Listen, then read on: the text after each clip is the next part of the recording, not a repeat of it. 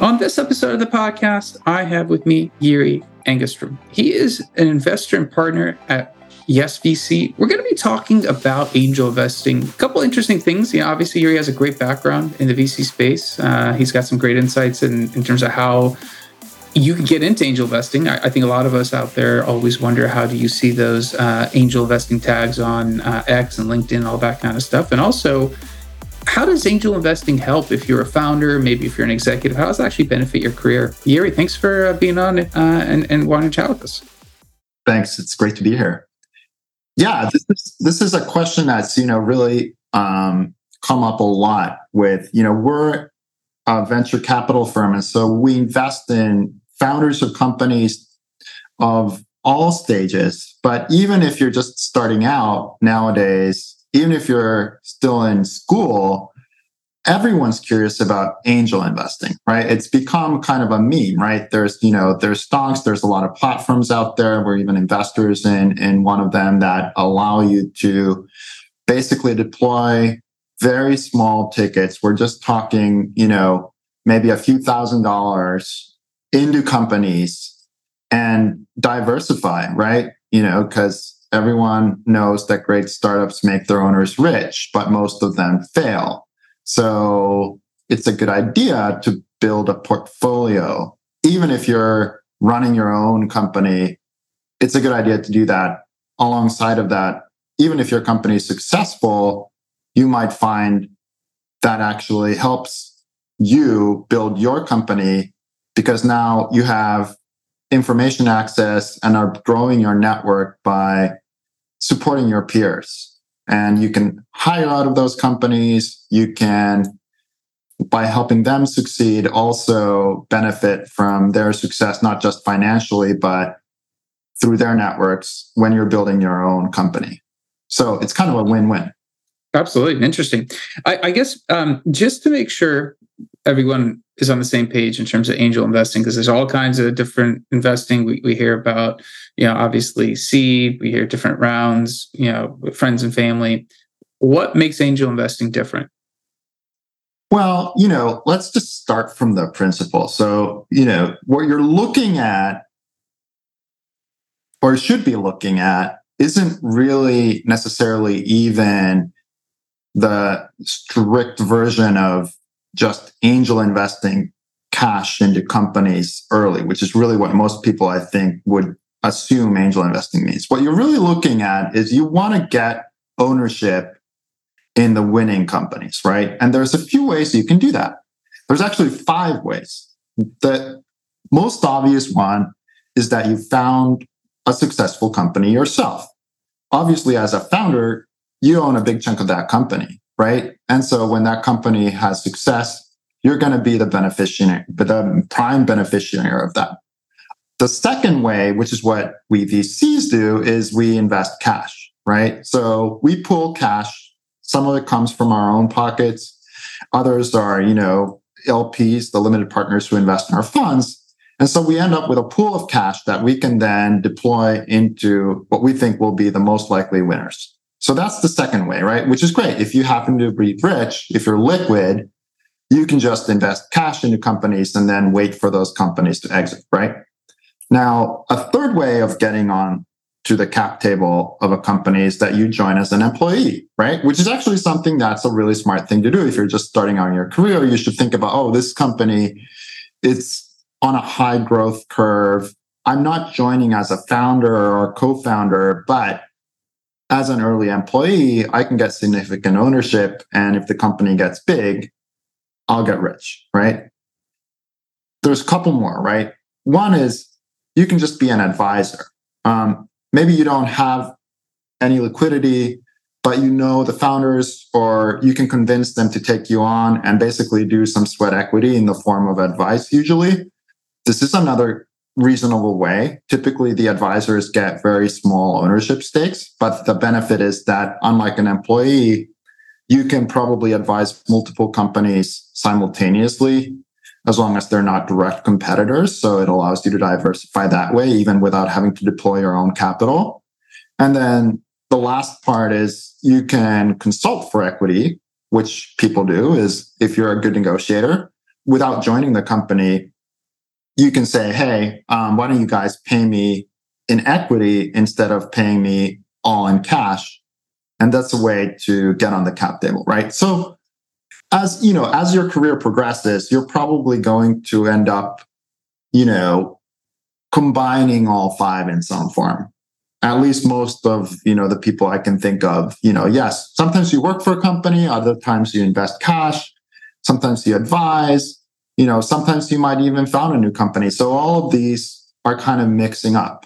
But the thing that I think we should really focus on is what you do with the money that you make, the cash that you make, because what you should be doing, ideally, is holding some of that back and saving it somewhere on a bank account. Of course, you want to diversify into things like, public stocks, whatever, real estate, whatever, you build up your nicely diversified portfolio. But even if you don't have a lot of cash, if you're in startups, one of your kind of information advantages is that you should have knowledge of what the good companies are earlier than other people, right? And so I think it makes sense to think about it as a portfolio and say, look, maybe I have $10,000 this year that I can afford to save and deploy into my investments, my angel investments. And then over time, next year, it might be another 10K, but perhaps, in 3 years' time, I can afford to put in 15K. And so you kind of make a plan for how much you can deploy over the next few years.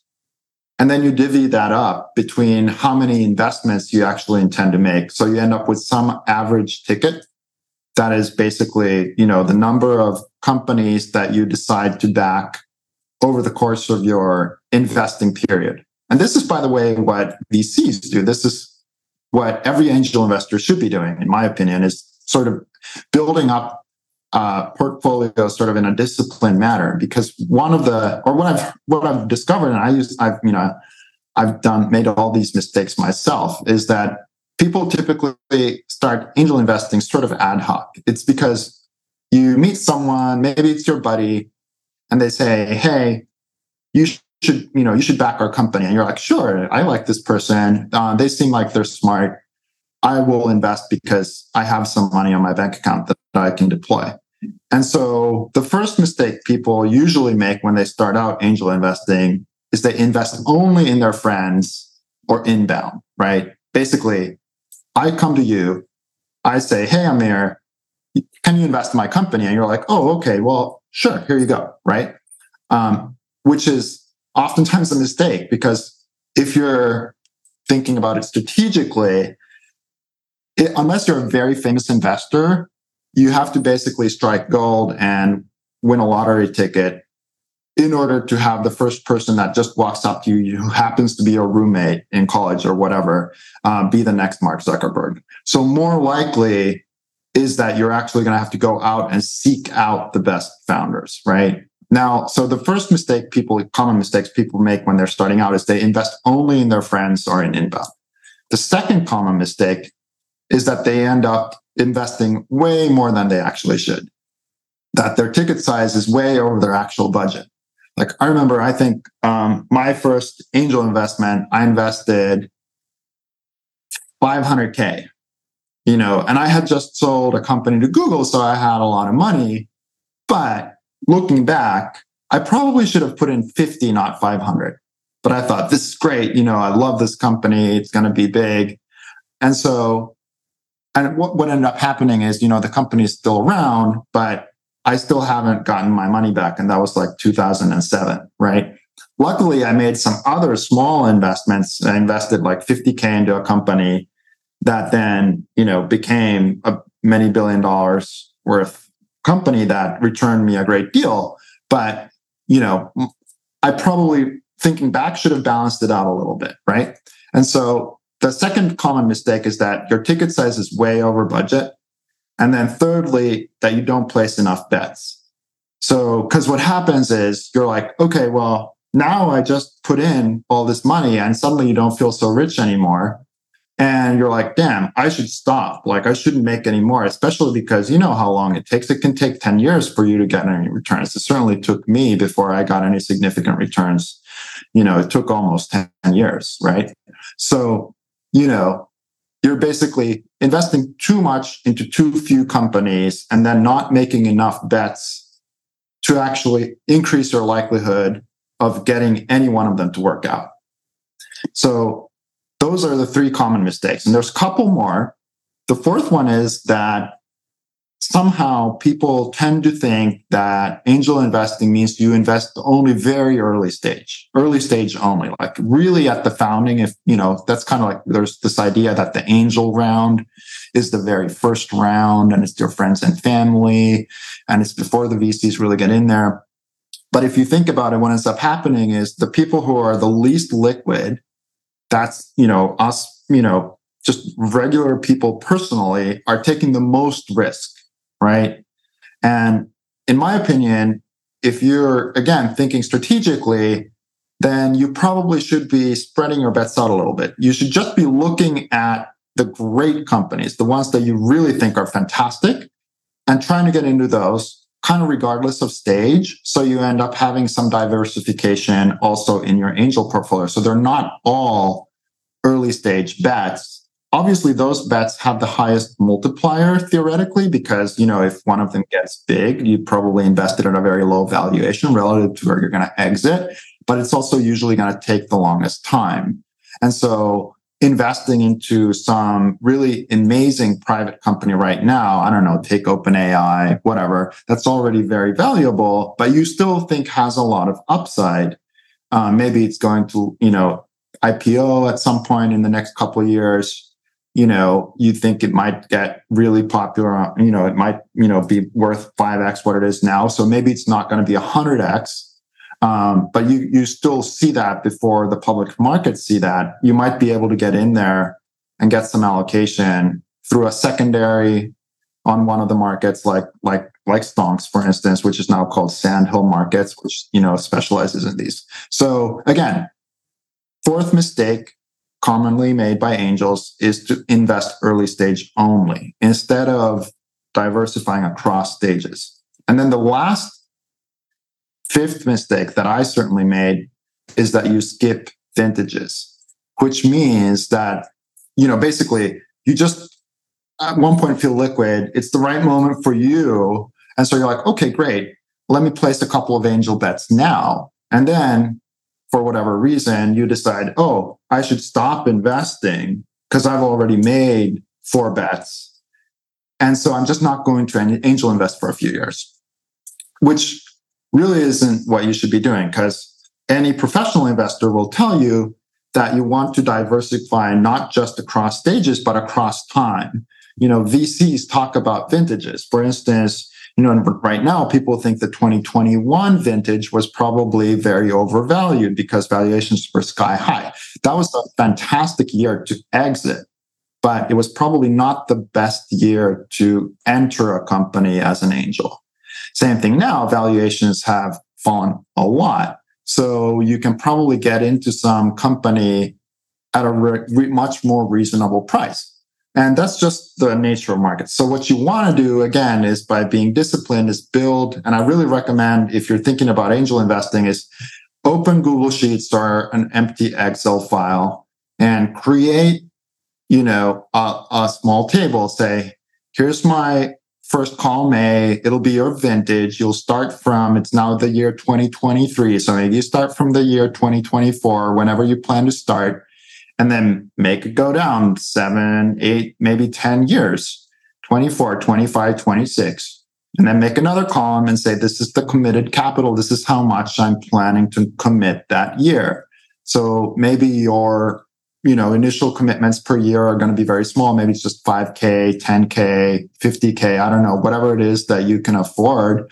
But then maybe over time, you're going to be able to start recycling capital when some of those early investments start paying off. So perhaps already in year 5, and by the way, Horsley Bridge, one of the classic sort of, very established venture capital LP investors, once told me that they calculated the average outsized exit was only 4.5 years.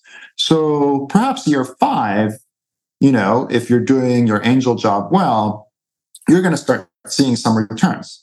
And then you can recycle those back into your investments and actually deploy a lot more capital. So over time, the assumption is if you start out with 10K a year, you might be deploying 100K a year, 500K a year, 5 million a year, depending on how well you do, right? And then you split that by having like column C, which is just your number of investments. How many bets am I going to place? And then basically your committed capital that year divided by your number of planned investments will give you your average ticket size. So just for the sake of argument, let's say I'm planning to invest $2,000 in 24, and I'm planning to invest that into 4 companies. That would give me an average ticket size of $500 of that. It doesn't mean every time you're going to invest $500 into each one religiously, although that could just be how you do it. It just means your average bet, right? So it could be that there's something that comes along that's really amazing. So you decide to double down and invest, 1,000 into that. And then a few that, are kind of very binary, like they're uncertain, but if they happen to work out, then they could be huge. So maybe you put a little bit of a smaller, maybe only $250 into each, because you're expecting that most likely you're going to lose it. But just, on the chance that this is another Uber, even that smaller ticket is still going to give you a massive return if it works out. So you're averaging out, but it's good to understand what your average ticket is. Because what happens now is once you've built this out, then anytime you talk to someone interesting, you're at, one of the parties, organized by that Googler that everyone's talking about in Silicon Valley that's organizing a lot of tech parties or wherever it is you are, right? You're going to meet people and you're going to say, yeah, I do angel investing for sure. Yeah, I angel invest. I'm an angel. And one of the things that people are going to ask is, oh, okay, well, what's your ticket size? Like, how much do you typically invest? And you can say, yeah, my average ticket size is $5,000, right? Because you've done your math, you know what it is. And so that just kind of legitimates you and turns you into someone people take more seriously because it means, yeah, you actually have an idea of what you're doing, which frankly, most angels don't. So, that's kind of how I explain this to my founders, and I've seen people build these tables, build their spreadsheets and develop them over the years. And it's kind of amazing. I mean, I was just talking to a friend of mine, who's a designer and, has worked at places like Tesla and Apple and big companies, and also started his own companies. But it wasn't until a few years ago that he started angel investing. And pretty quickly, he's built a portfolio that's now worth, several tens of millions of dollars. Granted, it's all on paper, but, and it's a combination of sometimes he angel invests, sometimes he advises and he gets equity. I've been amazed actually at what some startups are willing to give him when he asks. But before we did this exercise, he never really even thought to ask. He would just charge them a small, some consulting fee, maybe cash, or maybe just help them out because they were his friends, but he never really had a model. And now he can say, oh, here's my ticket size. I'd love, this is what I'm an angel. And, if you want me to get involved as an advisor, here's my standard advisory terms. And so it just turns it into a much more professional enterprise that people take more seriously. And that's how you get on the cap table of these growth companies. There's so much to unpack. I guess question one, and I think I have a few that might help everyone listening kind of get some context, is obviously it's a lot. Investing in general is hard. But before we get to some of that what happens in terms of the legality, right? Like I'm listening to this going, I talk to somebody, I meet somebody, I hear of something I want to invest in. I want to put in 1,000, 5,000, 10,000, whatever. I want to make sure that I have legal ownership. Should I come up with, or should I have some of that legal collateral ready to go? or is it is it the company that should be bringing that legal terms? How do I make sure that I'm protected from that legal standpoint of investing and making sure that it's on the up and up? Got it. Yeah. Well, there's a few aspects there to unpack.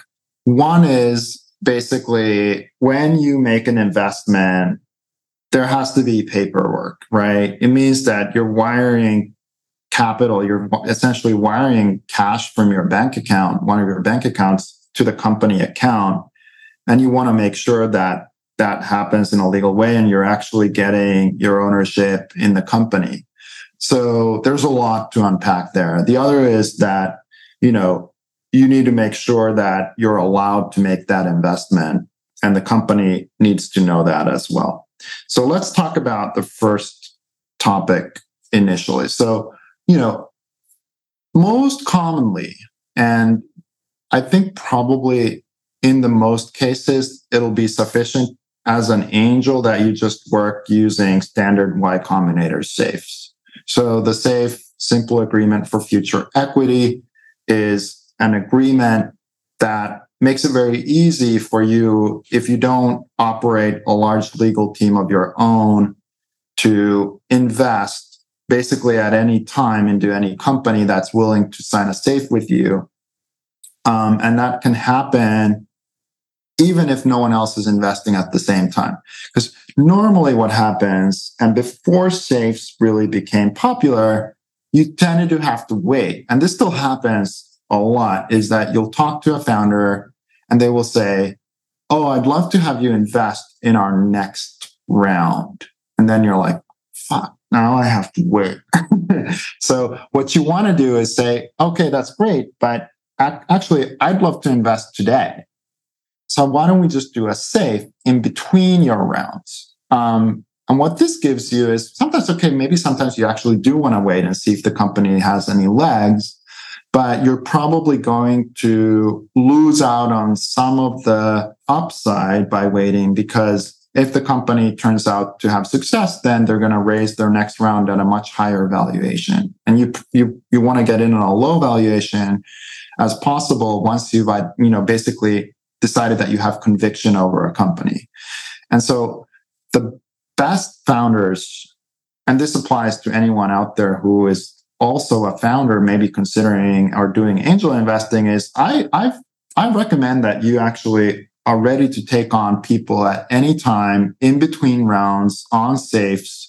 I've seen our best founders do this because what you're building is an army of supporters who basically will follow you into a burning building because they are now on your cap table.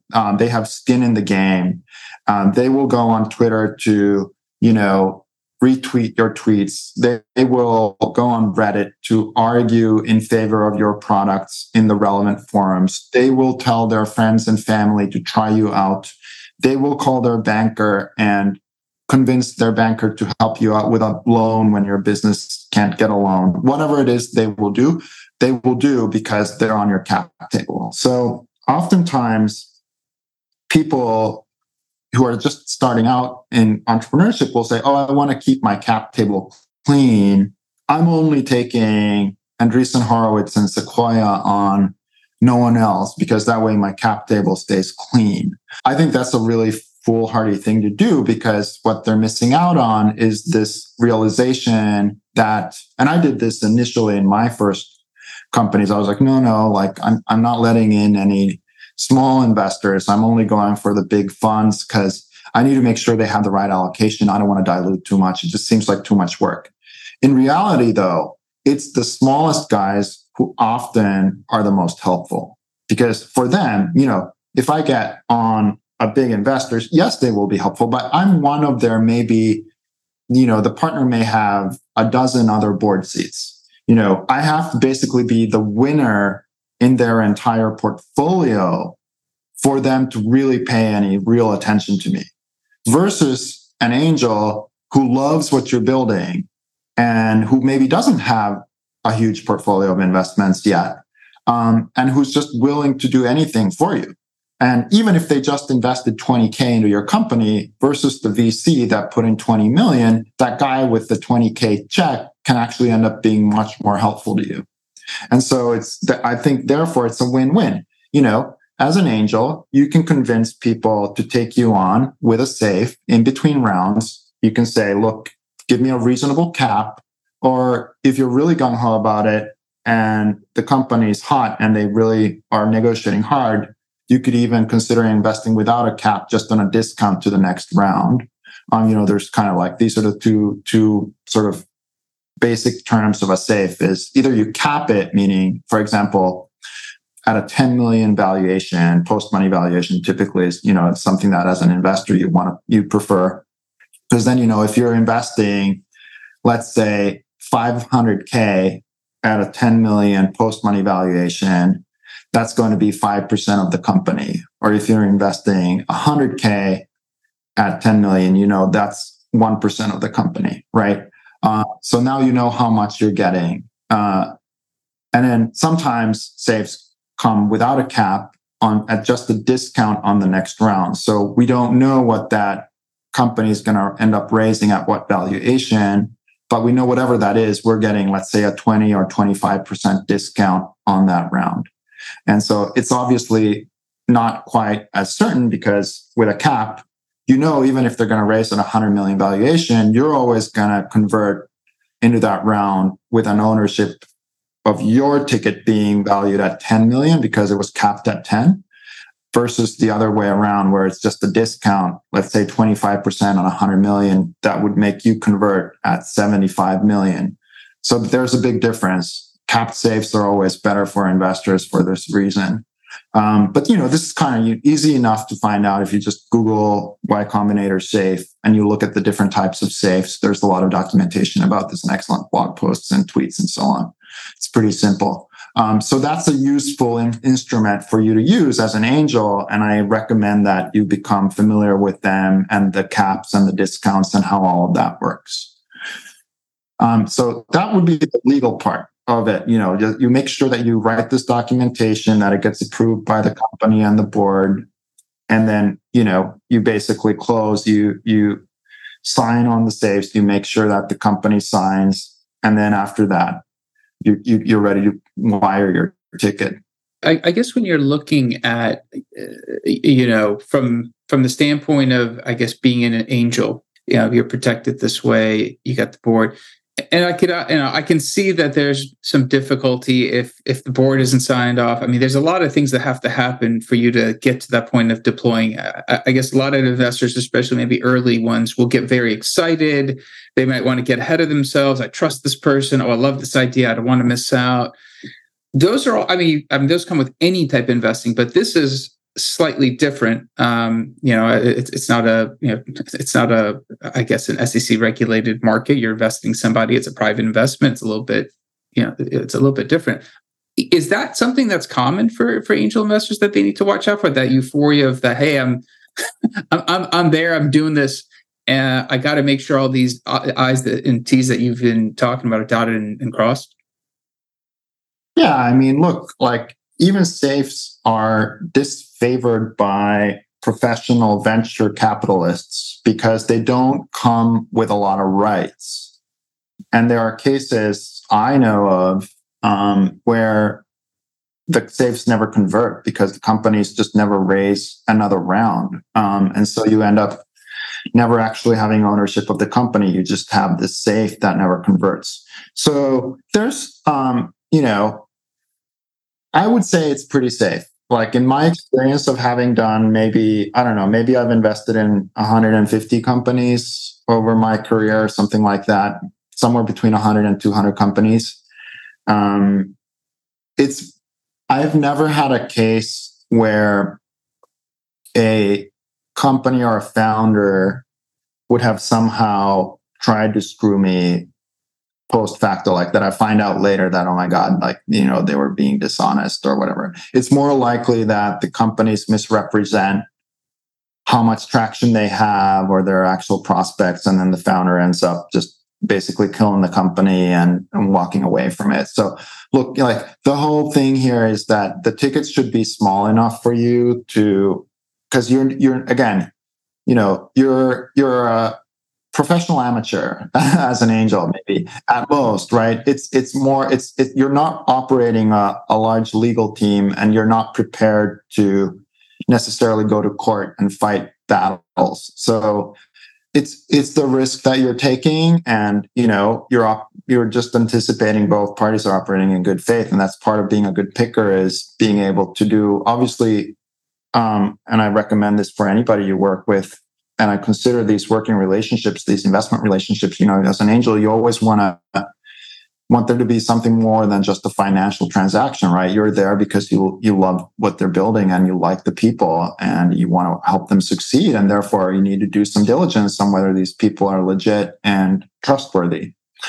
So, yeah. But the nice part about this whole business is, and why I'm even talking about this now, is because it is well standardized. There are best practices.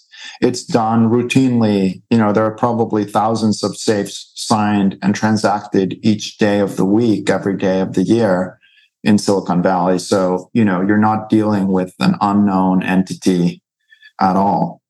The other part that it's good to remember is this notion of an accredited investor. So to qualify as an accredited investor in the US, you got to have over $1 million in net worth or more than 200,000 in earned income in the past 2 calendar years. So, or then you can be like a financial professional. You can do this, kind of an exam, and qualify as an accredited investor.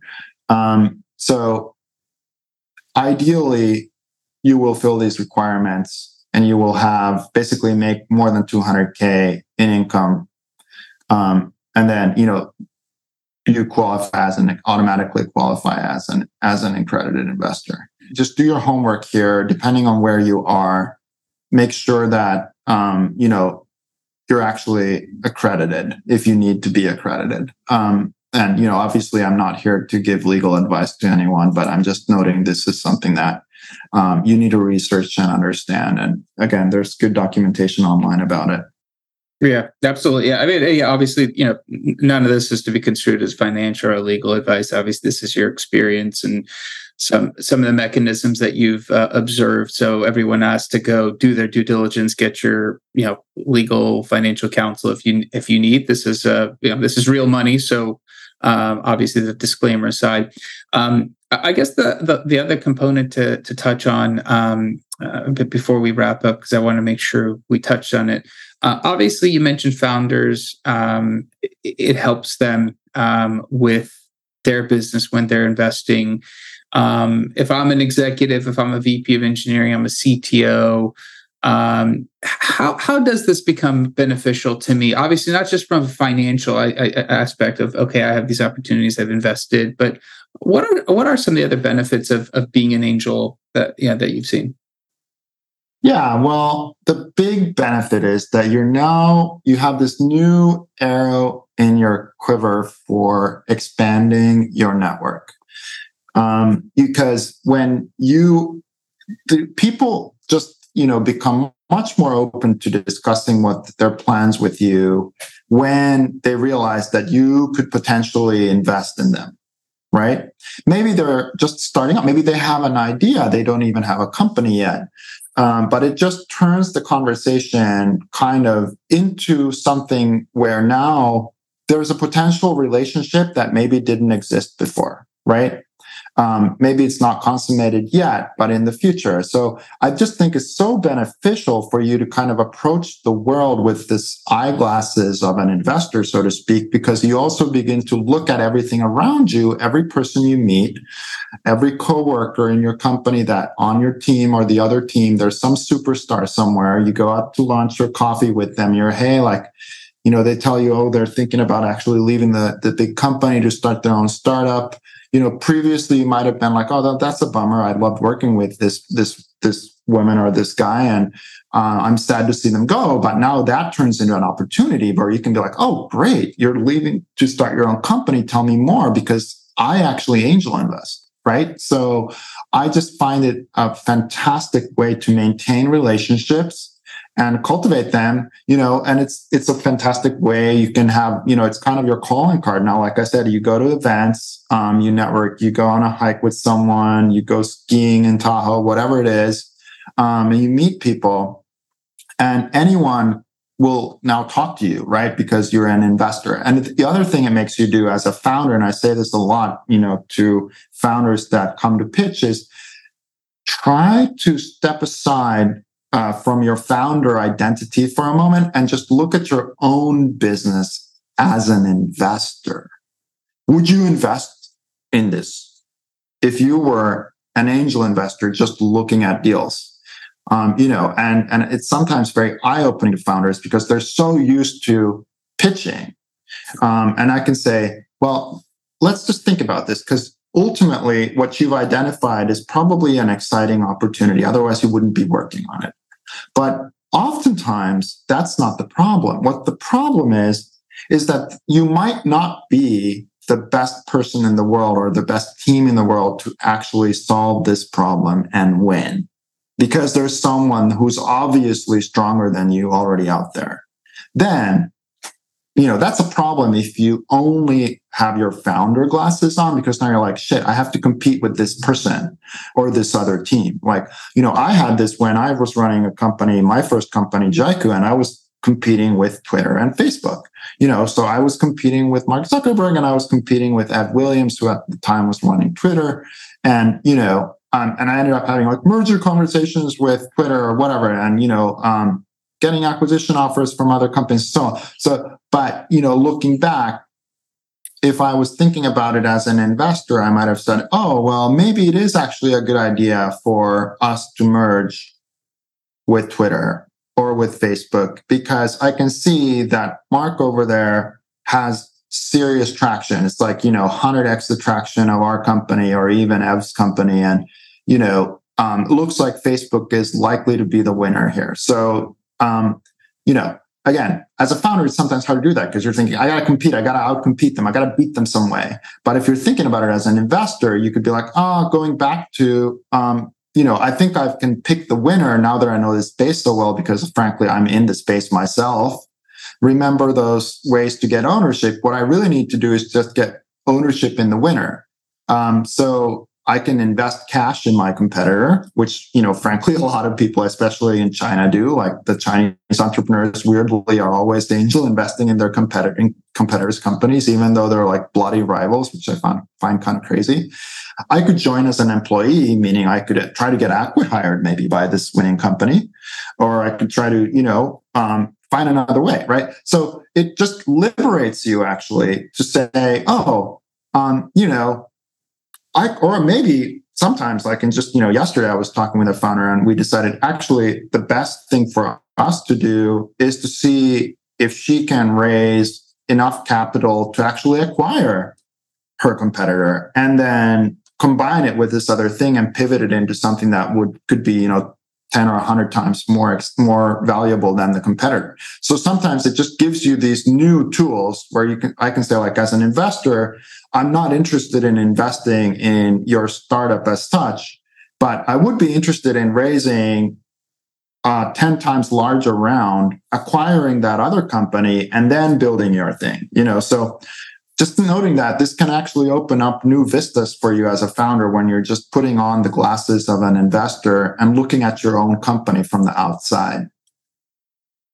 Gary, this is fantastic. It's the tip of the iceberg. I could probably have you keep going because I think there's other areas to dive into. I'm cognizant of your time. If somebody wants to reach out to you, obviously we've covered a lot of different areas. I can get deeper in it. Are you okay if somebody wants to reach out on LinkedIn or a different way to kind of ask you a question or follow up on any of what you've talked about today? Oh yeah, at Yuri at JYRI on Twitter, or email me at my first name, Yuri JYRI at yes.vc. I'd love it. Okay. Yuri, thanks for coming on. We'll make sure we include those links so people can reach out. You've covered a lot of ground, and I really do appreciate you coming on and sharing with us. Thank you. It was great to be on the show. Absolutely. That's it for the episode. We'll be back again, different guest, different topic. If you did find this topic helpful, share it with somebody else. Hopefully they can also gain some insights and value. Reach out to Yuri if you do have any follow-ups for him. Like, subscribe, comment, leave a review someplace. Let us know how we're doing. Let us know how we can improve. Until next time, thank you and goodbye.